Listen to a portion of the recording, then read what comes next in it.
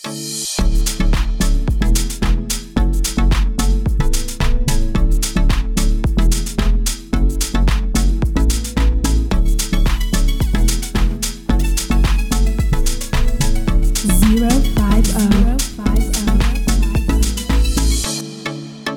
to 050. I'm your host, Bruce Bratley, founder of recycling company First Mile. This is our Green Impact podcast, where we meet guests creating solutions for a zero carbon world. 350,000 tonnes of clothes are landfilled every year in the UK, and we seem to be trapped in a hypercycle of fast fashion, where clothes get cheaper and trends last only a few days. The fashion industry is based on a linear model which accounts for 10% of global carbon emissions and nearly 20% of wastewater. Supply chains are long, and the impact of cheap fashion on planet and people is becoming increasingly evident. But my guest today believes the fashion industry can transform from its linear model to a circular, good fashion approach that is regenerative and restorative for nature. To learn how the fashion industry can change for good, I am delighted to be joined by Rory Hugill from Fashion for Good. Welcome to 050, Rory. Thanks for having me, Bruce. Thank you. Great to have you on the show, and really looking forward to hearing all about how fashion can become more sustainable. I think it's such a key area for everyone to understand, particularly around Christmas, when everybody is going out there and buying their party frocks and party outfits. So why is it fashion that is an issue for climate change, and what's its sort of impact at the headline level? I mean, I sort of picked something up there which you might tell me is the wrong data point, but what's the issue with fashion? Yeah, I do hate to tell you, Bruce, but that figure about the fashion industry being responsible for 10% of emissions has been disproven in recent years. The level of accuracy that we have on exactly the percentage of emissions that the fashion industry accounts for is obviously contested, as it is in most industries. But more recent and more accurate studies come out to around between 2 and 4% of global emissions.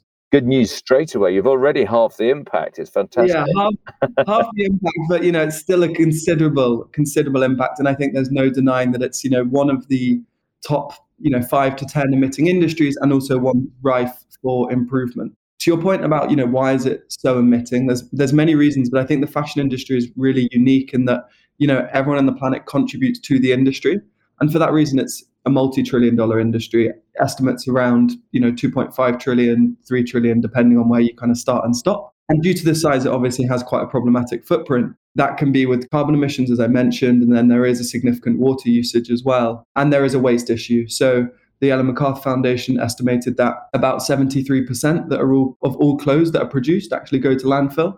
So as you mentioned, we still are, for the most part, really operating on a linear system that needs to be changed. And less than 1% of clothes are made into recycled fibers that are then used for clothing again. So as you mentioned, going back to that point, there's a real opportunity for greater circularity in the industry. And it's also probably on the point about me getting my introduction wrong, which I love being told that I'm incorrect on the podcast. It's fantastic. But I think one of the reasons that number has been quite controversial and quite difficult to pin down is because the supply chains are so long, and people sort of think, I'm buying an item of clothing, therefore that's it. But actually the supply chains go into the whole world and are very long. Yeah, it's of all industries, I'd probably say it's one of the more fragmented, compared with, for example, automotive, where there's a much greater level of vertical integration. The fashion industry is incredibly fragmented. Brands don't own the facilities that they manufacturers produce for many, many brands. And there's very kind of short-term contracts and partnerships between suppliers and even more upstream with manufacturers and raw material producers. So that level of fragmentation makes calculating the emissions accurately really, really challenging. And it's something we've got, as an industry, we've got a better grasp of in the last 2, 3, 4 years, but there's still a long way to go in terms of getting really accurate data points to calculate that. Is it clothing the issue or fashion the issue? Because if you go back, 100 years, clothing was 100% clothing, 0% fashion. I mean, maybe in the very rich, there was an element of fashion as well, but it was very, very, for most people, it was 100 or 99% clothing and a few percentage fashion. Now it's much more about the look, the fashion rather than the clothing, and it's probably 80 or 90% fashion. Yeah, there's been a real emergence of, trends, and these trends have got faster, as you mentioned, and people kind of desire new things quicker. And I think, to be honest, the lines between the fashion and clothing industry, and then also the impact of social media and these other kind of external forces, it's quite hard to isolate them and say what's responsible for this change. But I think it's all of these things coming together that can sometimes be causing this mindset. And I think that point about mindset is really important, and something that we see at Fashion for Good is that on the one hand, it's about implementing these new technologies and helping to scale innovation that can help to make the industry more sustainable from an environmental and social perspective. But on the other hand, there's a real piece around consumer behavior and mindset shift and raising awareness that we definitely, it's a journey that we're on at the moment, and we're doing our best at Fashion for Good on that point as well. And so you could say, if you split clothing and fashion, you could say clothing, we've got to, make the supply chains more sustainable. But then there's the other issue, which is fashion. Have we got too much fashion? Is that the problem? Which is sort of how we look and feel and want to portray ourselves is manifested itself in clothes. But those clothes are actually very expensive to produce from a social and environmental perspective. Therefore, should we find a different way of conveying who we are as an individual? Yeah, definitely. I think a lot of it, as you say, a lot of it goes to personal expression and things like that. And, if we look at on the fashion side, even with regards to the fashion calendar and how often brands showcased on the catwalk, new collections, it's changed from once a year, and then it became twice a year with spring, summer and fall, winter, which kind of makes sense, of course, because different clothing items. And then before we knew it, there was this emergence of pre-fall, pre-spring, and some brands and houses were doing 6 to 8 collections a year. And it's incredibly consuming to do that, from both, environmental, social, and also kind of creativity as well, if you think about it that perspective. So I think what we've actually seen in the last few years, and I think accelerated by COVID, is this moving away from necessarily adhering to the strict fashion calendar in terms of when people have to show their collections. And I think that's very important for a mindset shift as well, and from a consumer perspective, because it shows, look, you don't need to engage in this trend just because it's the new thing that's being shown on the catwalk. Instead, we're going to produce clothing when we feel that it's needed and when we feel like creatively, it's worthwhile. And I think that's kind of this movement towards kind of slower fashion, which is a new term. But as you mentioned, when we look back in time, that's kind of the way that people interacted with clothing before this. It's kind of some of these new packaging deposit systems that are actually emulating kind of milk bottle systems from the early 20th century or whatever. Who's leading that? Is that being led by, because obviously this term fast fashion, which has sort of become all encompassing now, so without a clear definition, but there's the more consumer fashion side of things, and then there's more luxury side of fashion things. And can we only have slow fashion if it's luxury, or can we have slow fashion if it's sort of cheaper clothing as well? I think now the fashion industry is such a multifaceted one, with different actors operating in different ways and doing different things. So it's hard to say that one person leads and everyone else follows, which may have been the case initially with designers and those high-end couture showing on the runway, and then the rest of the industry kind of following suit. But I think it's such a changed industry now that I don't think you can really isolate it like that. But I think what we are seeing, as I said, with regards to slow fashion, is interesting brands that are kind of creating seasonless collections where they basically just produce the same thing year on year. They produce really high quality, really well thought out, designed thing, just that would make up the staples of, and it's probably more common in menswear rather than women's wear, because men tend to be less fashion driven. I mean, that's of course oversimplification, but on the whole, so you can kind of curate what would just be kind of the perfect wardrobe of t-shirts that fit really well, some trousers that fit really well, jeans that fit really well, and you just buy that when you need to in that rate. And so we're seeing lots of brands starting up in that, which I think is a really interesting model and having great success, which is great to see. And does that sort of run counter to, because the argument for sort of more consumer fashion is there's this sort of phrase, it's, the democratization of fashion, because now everybody can have nice clothes. And are we sort of at risk of saying, well, you can have nice things and you can have low impact things if you've got a higher income than you are if you've got a lower income? Or do you think we can deliver enough fashion at an affordable price to keep everybody happy? I think, the system that we've created now is one where the kind of social and environmental externalities are not necessarily priced into the price of clothing. So then now we have an expectation that we should be able to buy a pair of jeans for £10 or whatever, which when it comes to it is a really tricky thing, given the amount of work and the amount of processes that go into making those jeans. But I think with the mindset shift, what we should aim to do is educate consumers that clothing should probably be more expensive when you consider these things. But that's a very hard thing to do and a hard position to come back from now where we're in this already. So I think, as I mentioned, these companies that are really advocating for that and raising awareness is very important. And hopefully over time, people, and I think we are starting to see it. There's interesting studies that come out with especially younger generations saying they would pay a sustainability premium. So they would pay X amount more for something that they claim to be more sustainable. That should be caveated that there's still a kind of disjuncture in what people say how they'll spend their money and how they do spend their money. They actually do, yeah. Yeah, exactly. So there's multiple studies coming out that kind of not necessarily a contradiction of one another, but that's a kind of a key important factor. But still progress. Definitely, still progress. Exactly. Yeah.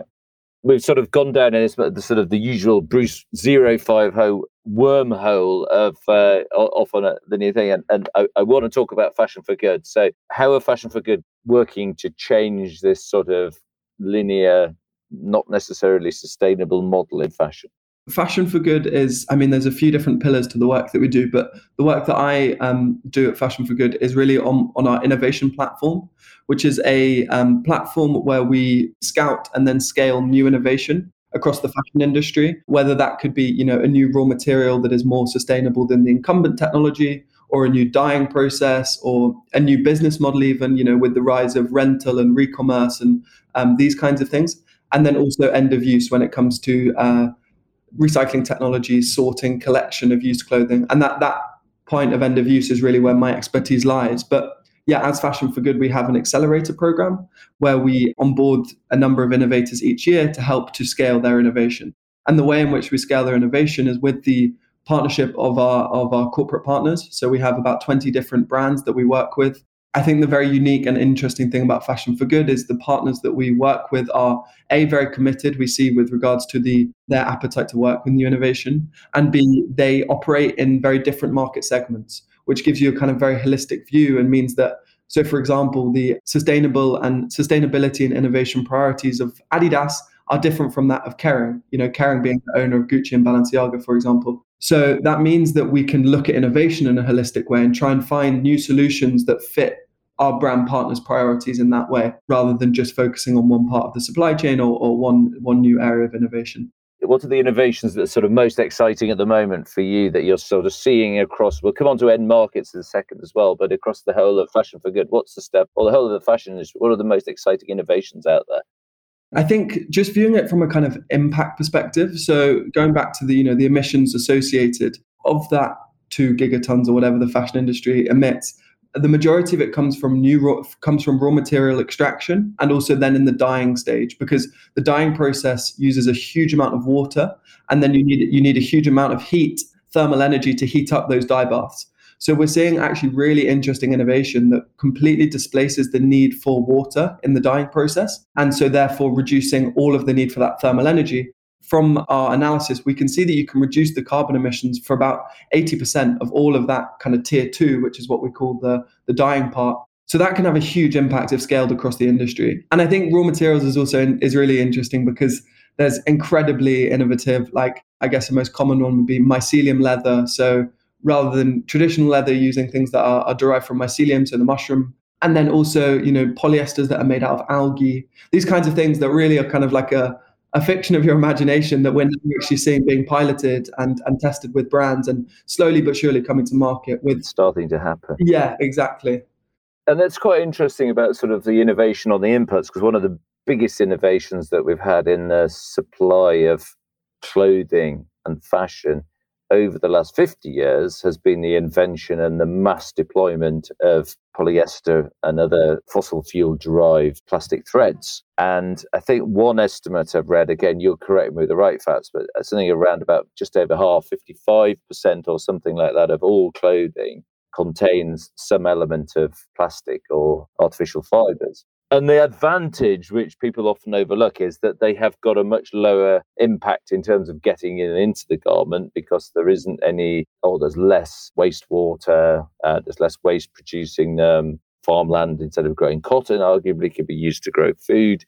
But obviously, it's a fossil fuel that we're putting into the material. But also, one of the bigger problems, as far as I understand it, is when you've got a cotton or a wool and then plastic mixed garment, it then becomes very difficult at the end of its life to do anything with it. Yeah, that's totally right. As well as the emergence of polyester that we've seen in the last kind of 15, 20 years, there's been an increase in blended material. The most common blended material is polyester and cotton.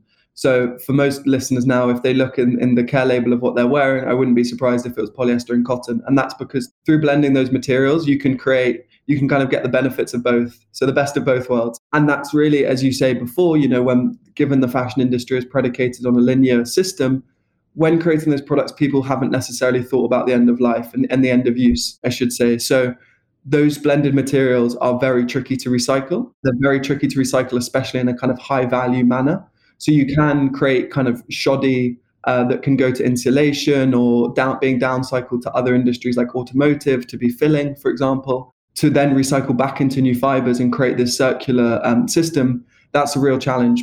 But I would say it's also, for me, working in the field of end of use, I think that's what I find most exciting and encouraging is the growth of these chemical recycling technologies that can separate blended fibers and then actually recycle both inputs back into new fibers.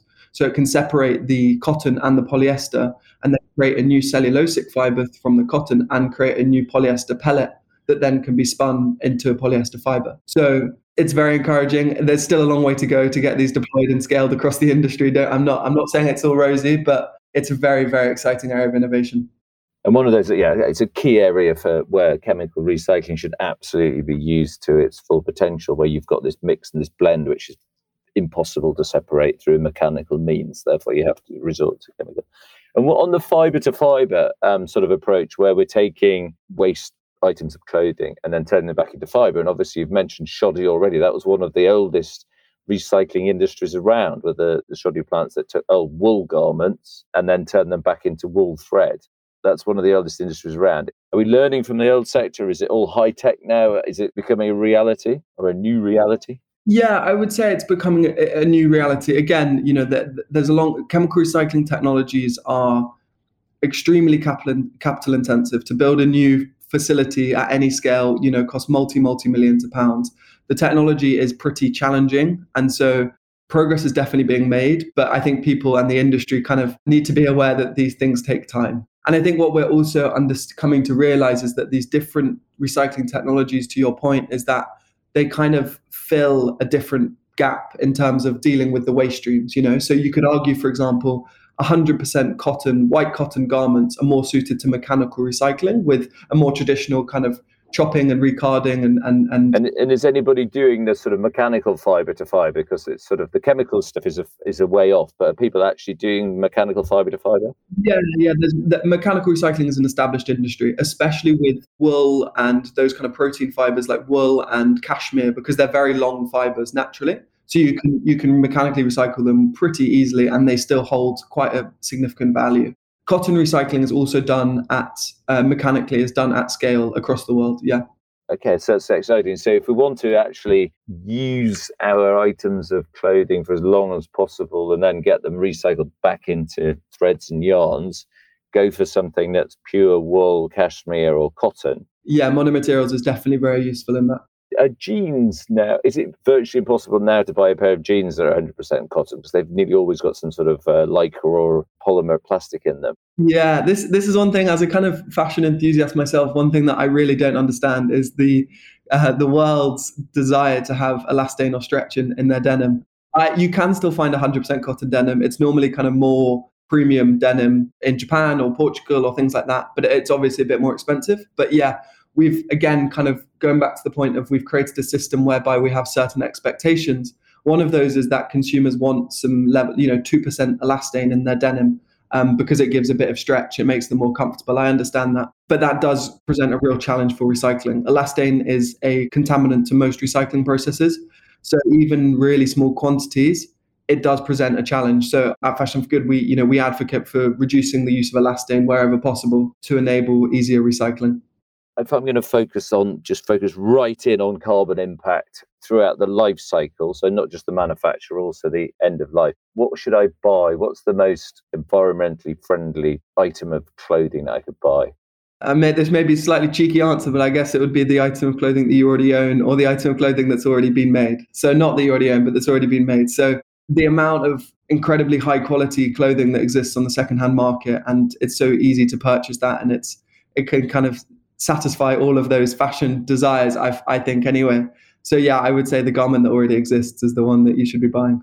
I like that answer. And never throw it away. So there won't be an end of life product then. Keep wearing it. Exactly. Keep wearing it until it turns into dust. And what's the flip side of that? What's the worst possible thing that anyone can go out and buy? Oh, I don't know. It's very hard, given that sustainability, as you well know, is such a kind of multifaceted issue. And there's a lot of ways of working out the impact to do with LCAs and all of this kind of quite scientific stuff. It's very challenging to kind of just line all the fibers up one by one and say which is the most impactful from a carbon perspective. So I would say the worst is maybe, you could think of something that had a nasty 4 or 5 blends and you were buying it 5 times a week and then throwing it away after you used it.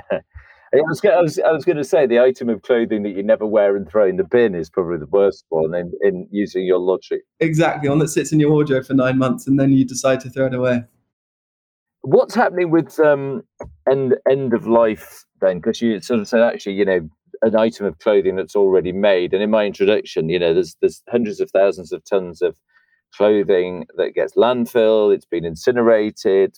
Many people might be taking it to a charity shop, but that doesn't necessarily get resold if it's not the right quality of material. So where's the reuse market from your sort of perspective? Is that something we've got too much stuff and it's therefore, is that failing as well? Or is the reuse market in rude hell? I definitely wouldn't say it's failing. I mean, the reuse market and I guess the sorting industry generally is a very well established and viable industry that's has been in existence for 50 plus years. What the challenge now that the sorting industry is facing is that the quantities that are being collected and entering their facilities has increased massively in the last 10 years or whatever, and that's only been accelerated by COVID as well. So the challenge isn't do these industries exist? It's now how do these industries change to account for the fact that the amount of clothes being produced is increasing every year. To your point more generally about what happens to clothing, I think you raised a good point that charity shops don't take in everything, or they don't keep everything that they don't sell. To put it really simply for the listeners, if you were to donate something to a charity shop, around 30 or 40% of that is actually sold in that charity shop.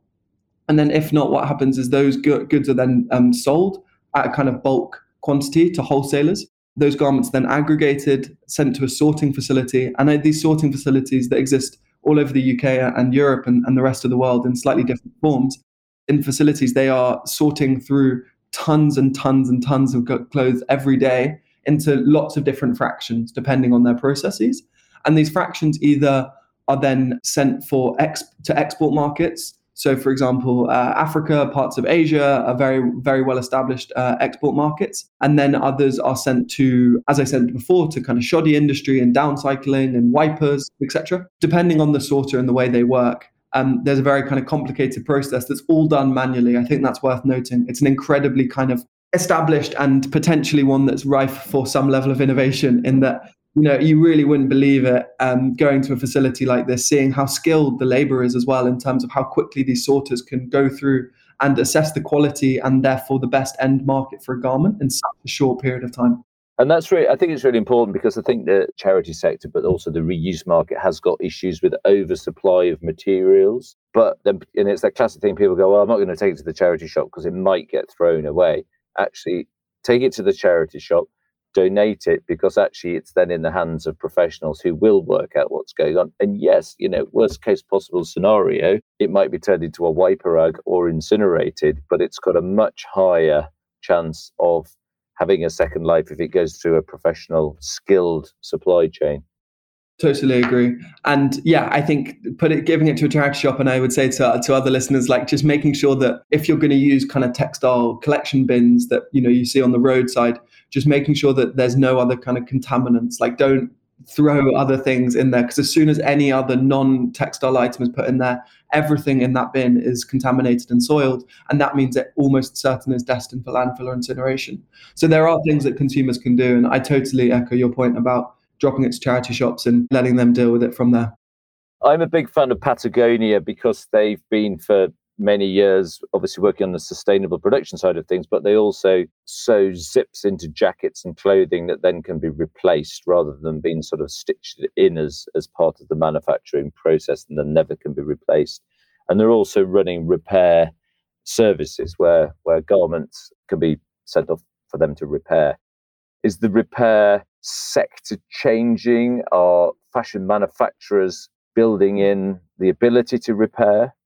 Yeah, I think they're building in the ability to repair more, and this is kind of under the guise of designing for durability or designing for circularity, which is a big movement in the fashion industry that's kind of working its way towards brands and then the designers within those brands. So really, when you're designing with the circularity or durability in mind, and there's also some really interesting, cool new companies. One in London that I think is worth highlighting is a company called Sojo, which is they've marketed themselves as kind of the Deliveroo for clothing repairs. So you can very easily kind of, if you have an issue with a garment or even alterations, you can go onto the app and say what you need to do, and someone will come and collect it within 15 minutes or something. And then they take it to a network of local tailors or local alterations professionals, and it will be fixed and then drop back to your door in a really short period of time. Amazing. Yeah, that's awesome. And I think another thing that's great is goods that are returned because they may be faulty. That traditionally has been a big source of waste because brands don't really know what to do with it. But there's a few companies, one of note is called the Renewal Workshop, which is based in Amsterdam and also in North America. And they actually take these goods from companies and then repair. They basically do an inspection of them. And what you'll find is that the issue with the garments is probably the same across like 100 because it's a manufacturing issue. So if one type of jacket has a button that doesn't work, 100 of these jackets will probably have the same issue. So then they actually go and they fix all of these issues. They clean them, they do all of and then they kind of relist them for a reduced price. But what they're doing is extending the life cycle of clothes, and that's even before a consumer has really had the item of clothing. And are brands supportive of that? Because I don't know, it's probably 5 years ago now that when Burberry famously incinerated tens of millions of pounds worth of clothing because they wanted to protect their brand, which is understandable. But are brands becoming more enlightened around the fact that actually they're not going to destroy the brand value if they have a secondary market for their items? Definitely. I think the rise of re-commerce and the secondhand market, across like peer-to-peer platforms like Depop and even eBay to an extent, and then more platforms that are run by brands. I think we are kind of past the point of brands shying away from that from a kind of integrity perspective, but instead should be embracing of that as an opportunity. And lots of brands are. So brands are working with the likes of the Renewal Workshop. They're working with other re-commerce platforms because they understand that that's also demanded from younger generations. Yeah. And is it? I mean, it might not be relevant, but do any fashion companies issue manuals in terms of how to repair clothing, or is it just not needed? Or spare parts, components? Because there's this new piece of legislation that's come through, the right to repair for electronics waste. Is there a right to repair for fashion items? If you ask Burberry for a button, do they have to send you one? I think if you ask Burberry for a button, I think they'd send you one, given also what you're buying a trench coat for.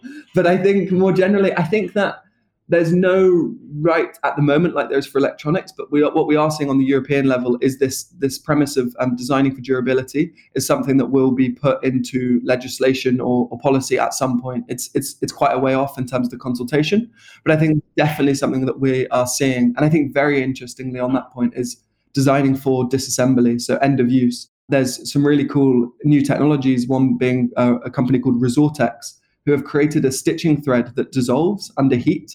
So if you have denim jeans, for example, if you're with this thread, they could go through a kind of oven, a disassembly oven, and it comes out the other end with all of the component parts because you can't put zippers and buttons through a recycling process. It's really bad for the process. So what that does is it disassembles the garment into the kind of composite parts that then can be recycled. And I think these are the kind of new technologies that we need to support and help to kind of create the supply chains that enable that. That's so cool. So you can microwave your jeans and you come out and you can then, put them back together again. Exactly. That'd be very cool. And then you referred to some legislation then. Is that producer responsibility? And do you think we're going to have producer responsibility for fashion? I think we will. I think it's coming at different rates on the European level in terms of different countries are closer to implementation. There is already an EPR scheme in France. And there has been one for 10 plus years and run very successfully and has had a significant impact on improving the end of use, for example, of textiles in France. Conversations are very advanced, I believe in the Netherlands and a few other regions in Europe. I think what we're slightly further way off is a harmonized EU-wide EPR scheme being enforced for garments or textile. But I think it will come, if I had to put a date on it, I don't know, 2025? And in France, is it across all fashion, or is it just targeting a specific sector or a specific garment group? No, it's all textiles that are put on the market in France. The person who is responsible for putting them on the market has to pay a fee towards the end of life and the responsibility of that garment. And is that the textiles, so sort of home textiles, curtains, sofa coverings, that sort of thing, or is it just? I'm not too sure. I don't Yeah, that's okay. It's interesting.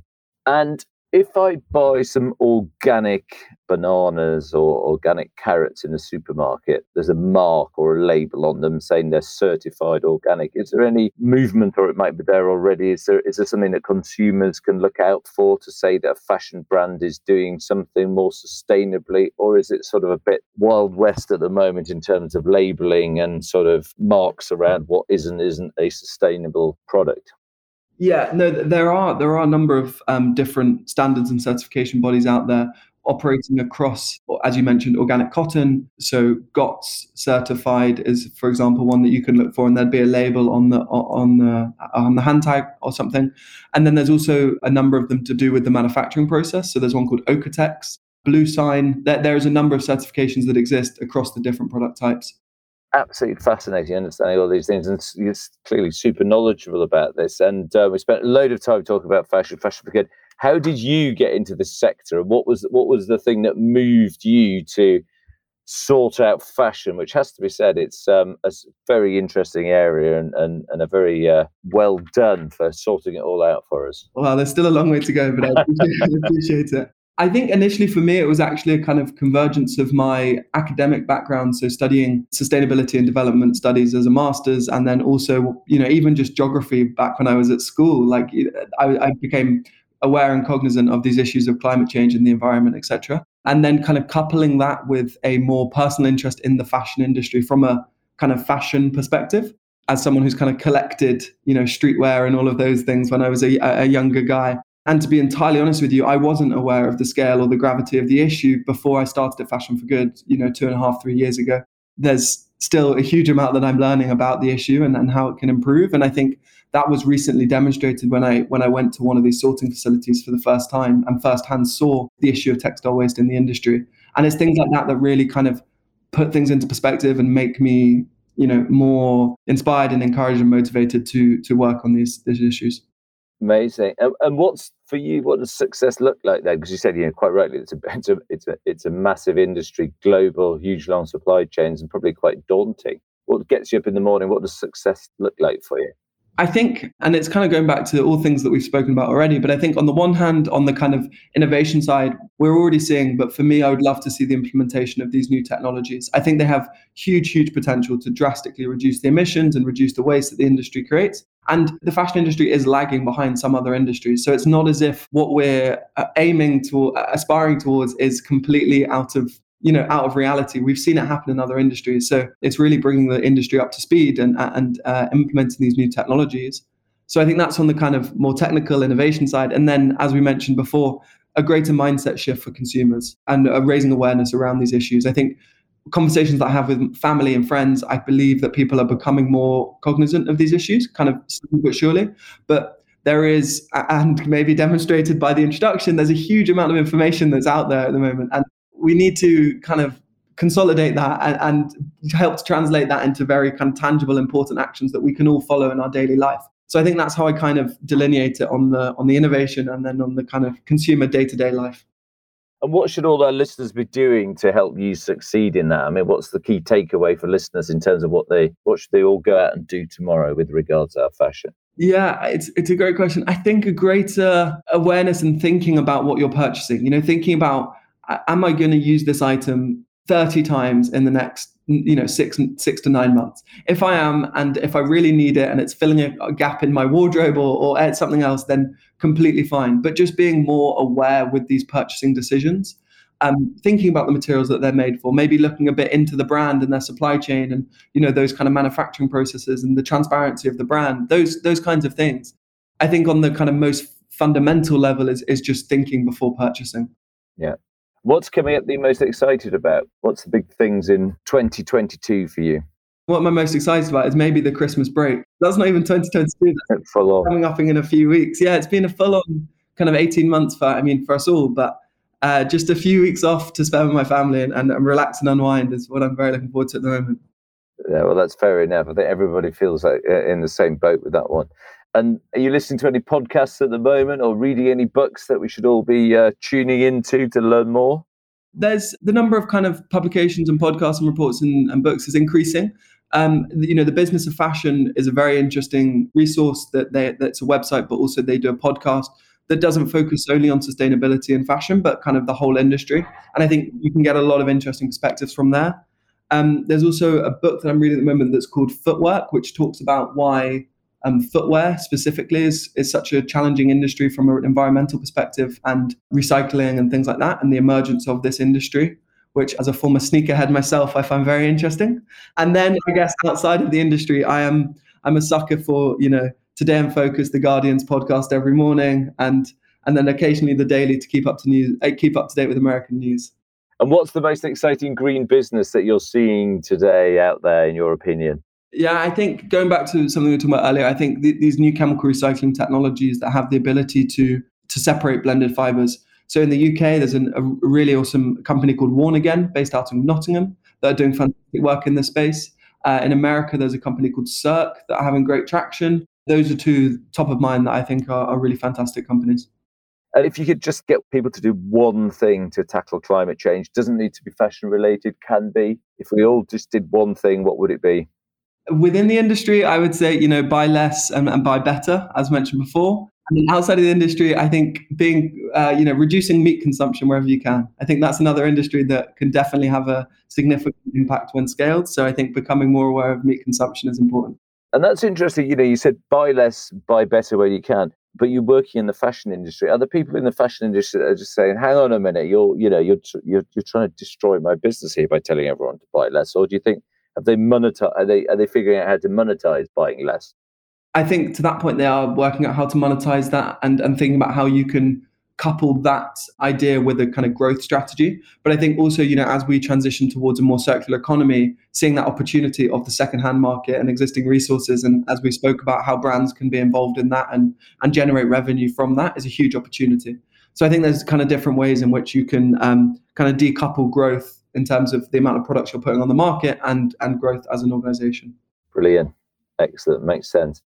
Finally, we have this thing called the First Mile Planet Saver Hall of Fame, and we ask all of our amazing guests to leave one item in the Hall of Fame. What would you put in the First Mile Planet Saver Hall of Fame, Rory? It's another good question and a very tricky one. When you shared this one, I really had to think long and hard. And it was also, I thought it could also maybe be a person. Yes, it can be a person. Okay, well then I'm going to go for Pierre Lallemand, who is, it's contested, but it's meant to be the inventor of the bicycle. So as someone who grew up in London and didn't do much cycling, once I moved to Amsterdam and lived there for 3 years and then only cycled, I really saw the benefit of it from a kind of environmental perspective, but also from a mindset and mental health perspective. So I think encouraging or the bicycle could be in the Hall of Fame, I guess. Excellent. And when did Pierre invent the bicycle? That's a good question. I'd have to look. I don't know. Excellent. Well, we can put Pierre and a bicycle in there, or Pierre on a bicycle, even better. Rory, it's been absolutely amazing having you on the show, and it's such a big subject. I feel like we've only scratched the surface. How do listeners find Fashion for Good? What's your website or podcasts or Insta links? How do people find out more about Fashion for Good and what the great work you're doing there? I think on all kind of social media, it's just at Fashion for Good. The website is fashionforgood.com. And we also have a museum in Amsterdam that is showcasing sustainable innovation and showcasing some of the issues that we've spoken about in the fashion industry today. And that's where we use the opportunity to try and educate and change the mindset and raise awareness to consumers. So if you're ever in Amsterdam, please come to Rokin 102, where you can find the Fashion for Good Museum.